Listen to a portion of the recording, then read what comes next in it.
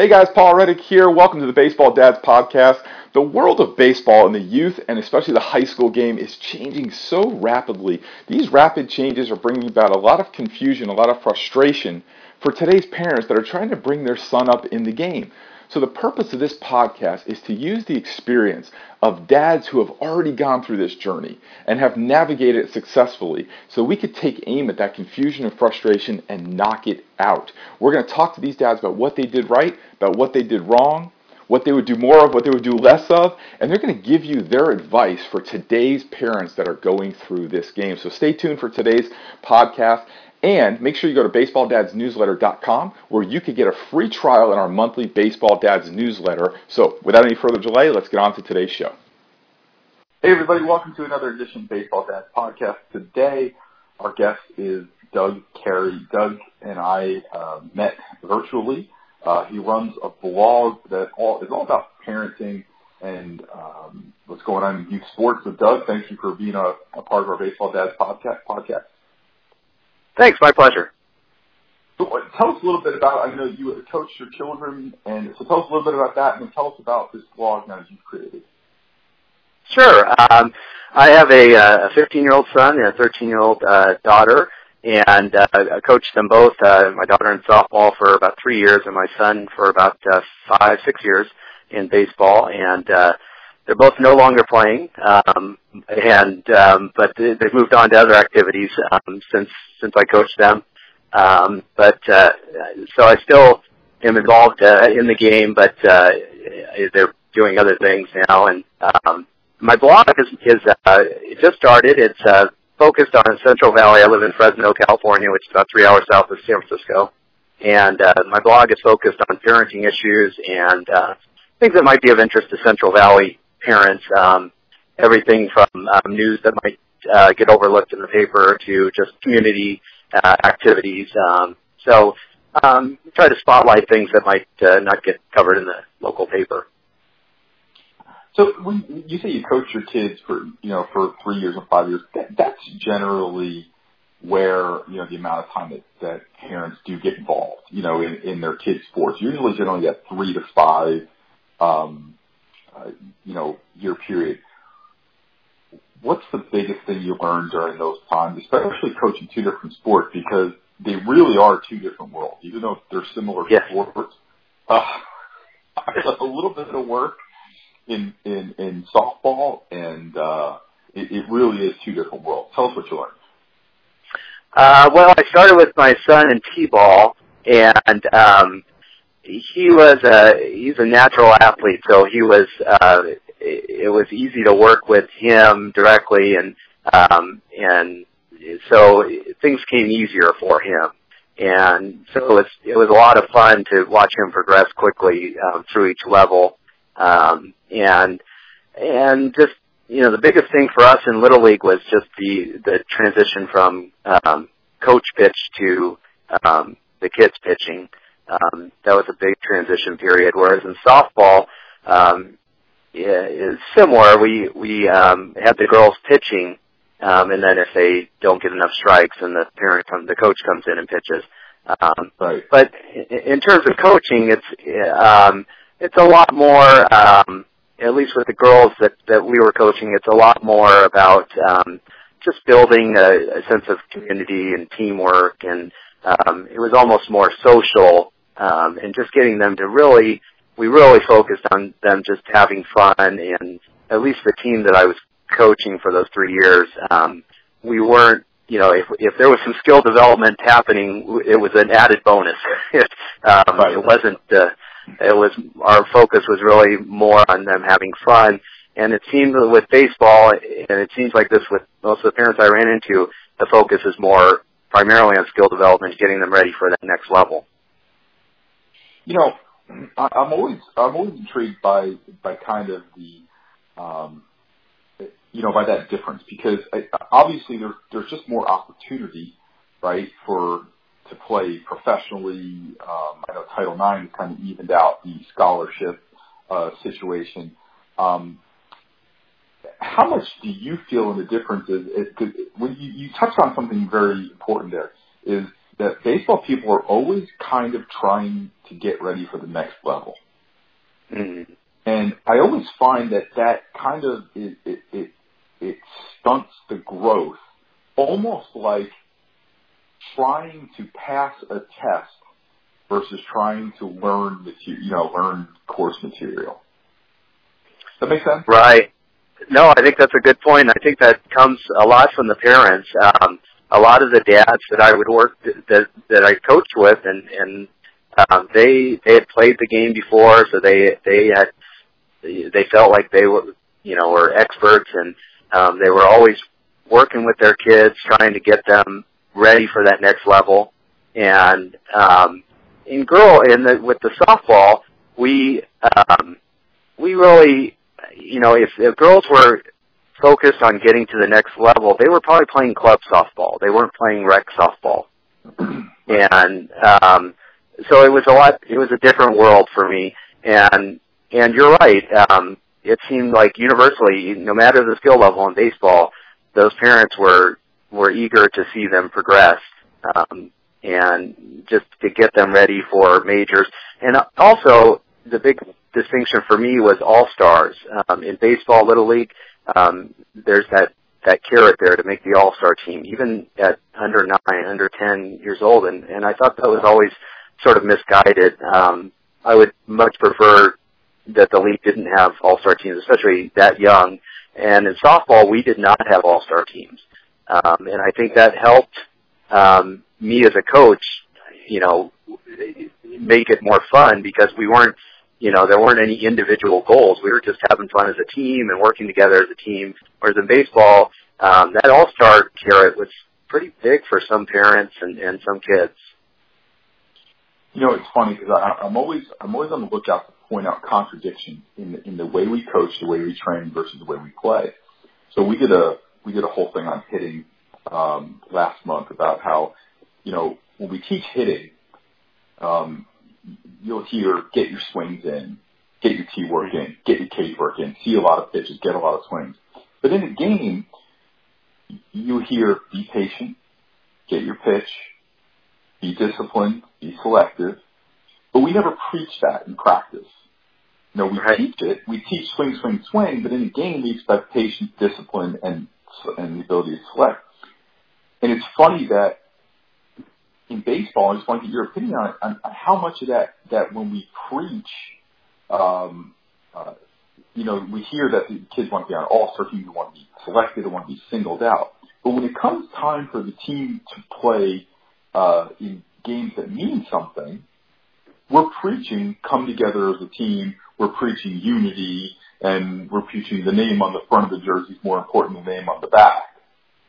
But do you find is that the message that we're starting with? Or are we saying one thing, expecting them to get to the next level, improve their skills, do that, but then when it comes time to actually accomplish the things that really we remember,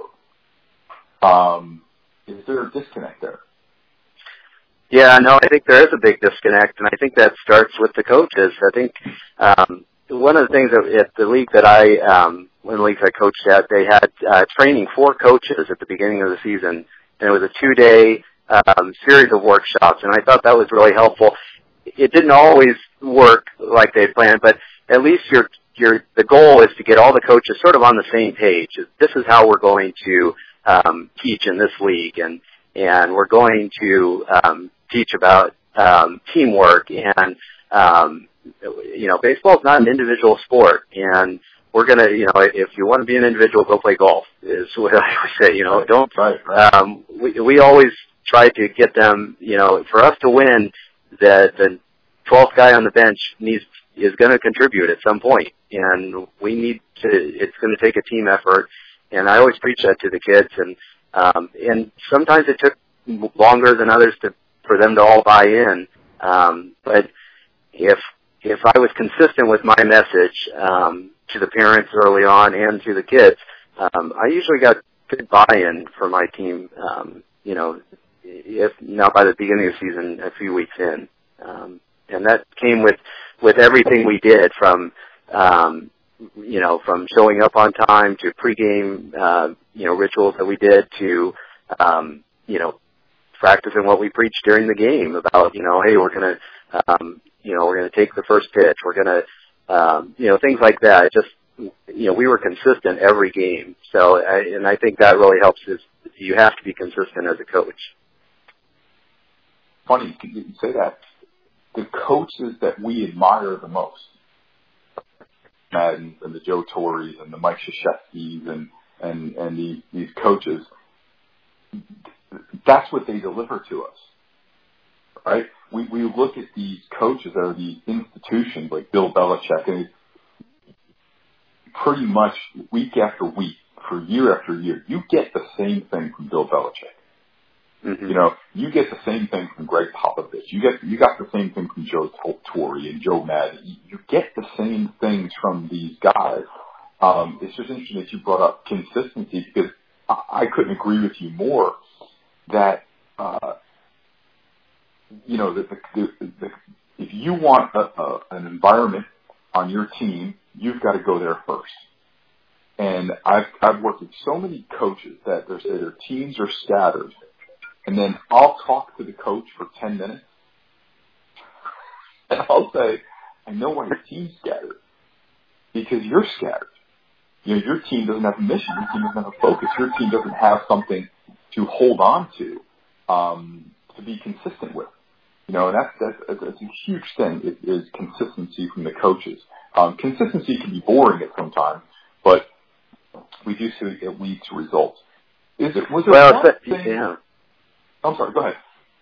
Well, and especially at the youth level, I think it's very important that the kids know that they can count on you, that you're not going to show up one day irate about, some, poor throw or something. They know that you're going to be consistent, and not jump, are you a coach that's going to jump on them for every mistake, or are you going to turn it into a teaching moment?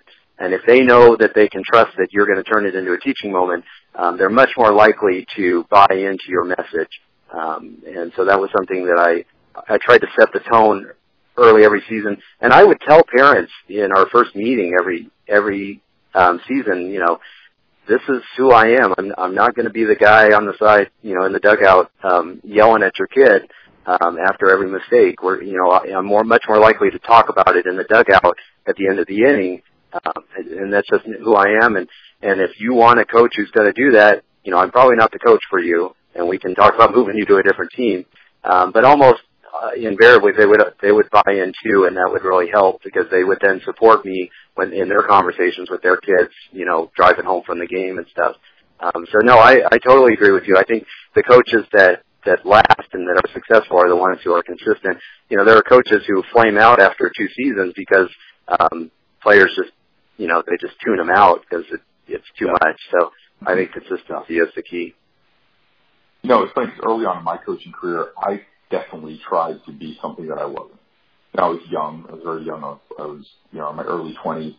And I think that message that you just gave there is that I'm not the guy who's going to do this. And really what you're saying is just be yourself, as a coach. Right. And kids will pick up on that. I'll tell you, I can't think of a better word, but I never felt like more of a fraud when I was coaching teams and I was trying to be a coach that I wasn't. I was trying to be kind of a tough guy coach and kind of an in-your-face type of coach and a rah-rah, argue with the umpire coach. And I could just tell that the players didn't buy into that. I could motivate them and I could scare them into playing well. But it wasn't until I got with Jack Burns, who was really my mentor, a guy like the second father to me, who really taught me how to be myself, and that my style really wasn't, an intense style of coaching. It was much more, contemplative and deliberate in the way that I did things, and not so reactive, And what I learned in that moment is that, one of the things, the complaints I always had about my teams, right, is that they were so jumpy and so nervous, And, well, that's what happens when you're scared. When your coach is just scaring you and your coach is in constant reactive mode, and it takes some time to develop that. It took me some time to develop that, at least. Right, and the players, if they sense you're going to jump on them every mistake, they play scared, and they play scared to make a mistake. So I always wanted my teams to be relaxed, and every coach says, hey, let's go have fun, but I really wanted them to go out there and enjoy playing the game, so that they would want to come back next week and do it again and play loose. And it didn't mean that they didn't make mistakes, but and that we just let it go. I mean, we did talk about it, but we'd usually do it one-on-one in the dugout or things like that. We would never embarrass a player or things like that. And I think kids need to know that, it's not about the coach. It's about the game. It's about them, having fun. And so that was always my message to them. So. What's the best thing you did for your kids, either as a parent or as a coach? Well, as a parent, I think the toughest thing for me to do was my son had decided he wasn't going to play for the upcoming season, and it was tough for me to let that go to sort of support him in that decision. And that was and it turned out fine, because I think a year or two later he then turned to volleyball, and he's now still playing volleyball. So he found his sport, but at the time I felt like he was, I thought he had a future in baseball, and I was so hesitant to support him because I didn't want him to give up that. And in retrospect, I probably didn't want him to give up my dream for him. And so that was tough for me to do, but we did, and it worked out fine. He found another sport that he really enjoyed. And I think that's a good lesson for all parents, is that sometimes you really have to listen to your kids. And we did, and it worked out. To me, I think that's the ultimate success. I think, even though this is a baseball dad's podcast, I'm a baseball guy and a baseball coach. We publish baseball information, and it's been a great passion of my life. But I think it's ultimately that we have to make sure we don't cast our children in the wrong roles.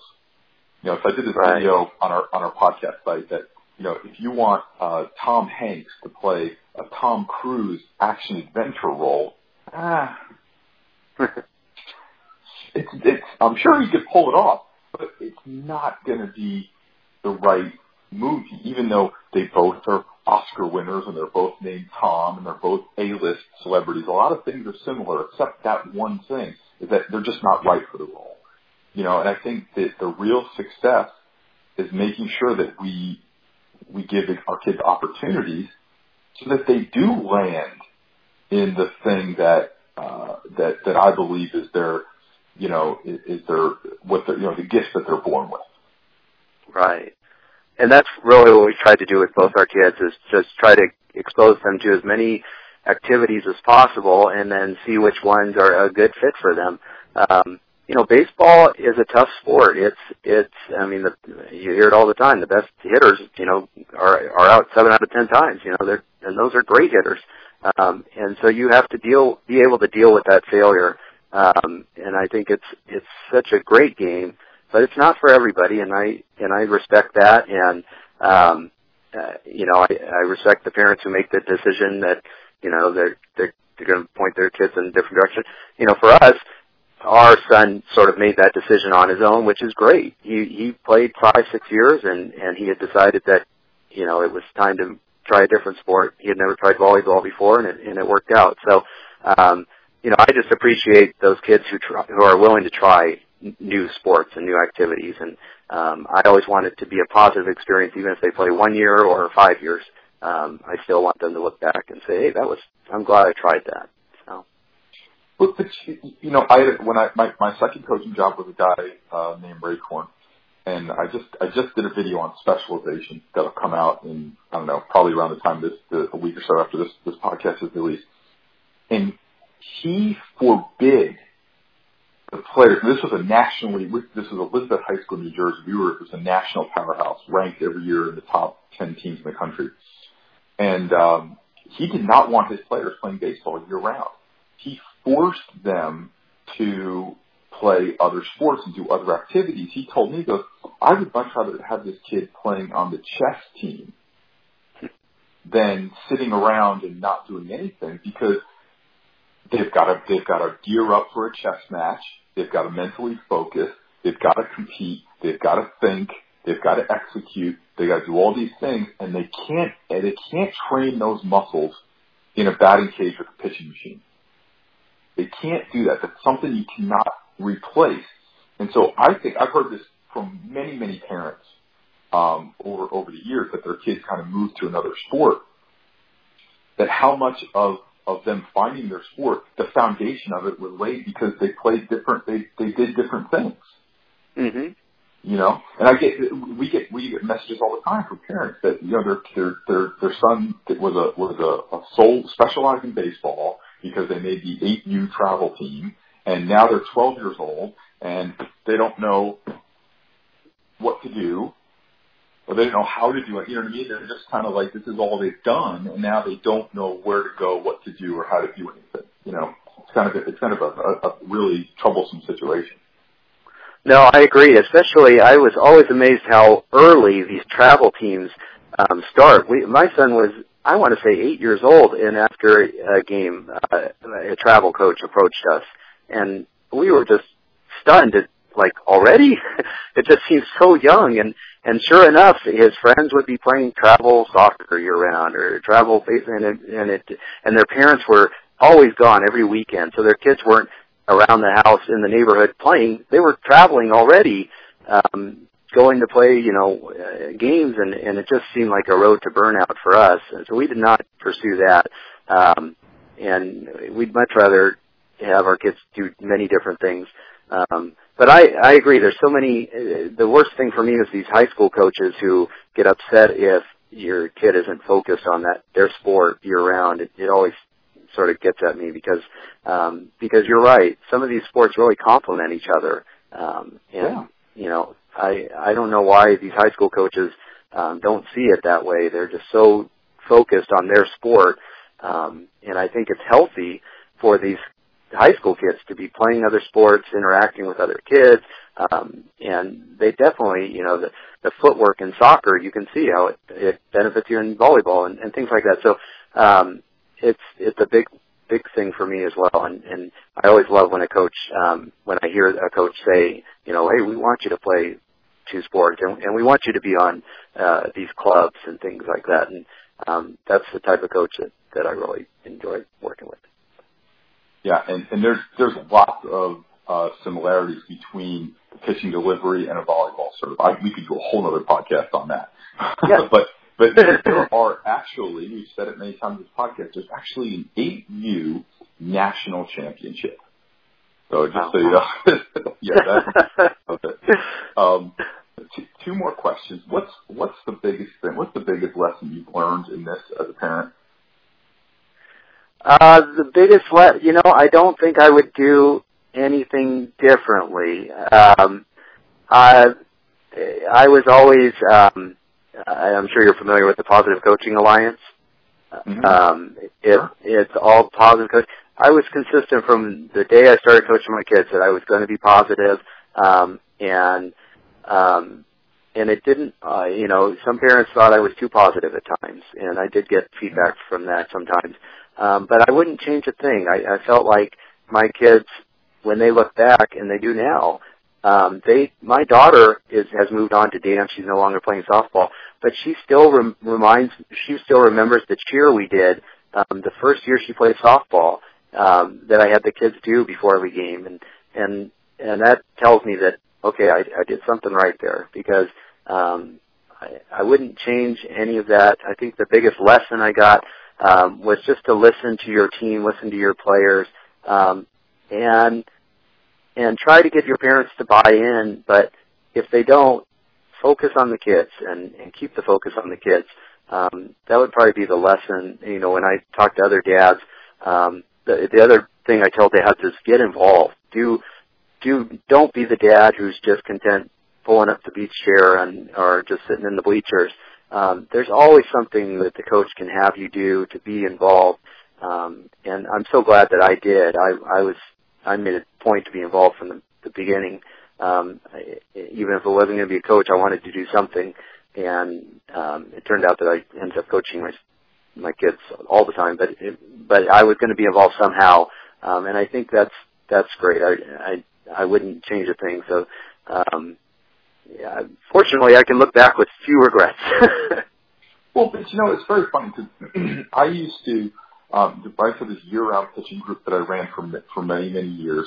And the night before the last training session of the winter, we used to play this wiffle ball game. And so kids would come into our programs. They generally stay for like 4 years, their high school years. So this got to be such an event that past players would come back and play in the wiffle ball game. And there were historical statistics. There were T-shirts made for each team. The kids would make their own, T-shirts. And every time I talked to one of the players that I coached, they always talk about the wiffle ball games. It's like in all these years, all the things I taught you, the thing that they remembered was the fun of the wiffle ball games. And that was the kids will take away those things. The things that stick with them are the things that, they're kids, that they had fun with, that they enjoyed, that they bonded with. Those things will stay forever. So tell us about this new website that you're doing, and then I want to give out your information to make sure everyone can check out your website. Tell us what you got going on with the Fresno Dad website. Sure. Yeah, I'm at it's the Fresno Dad website. I actually was working for the Examiner, which is like a community newspaper website for several years, and it was based on. I wrote a lot about Fresno news and any news related to parenting in the Central Valley. The Examiner went away last year, so I decided to start my own blog, which is at WordPress.FresnoDad, and it just started, but it's there's so many websites for moms nationally, and I noticed that there wasn't one in Fresno that catered to dads. So I didn't want to make it specific to dads. I want to make it more parenting, but there is a definite, the perspective comes from a dad, so it is unique in that respect.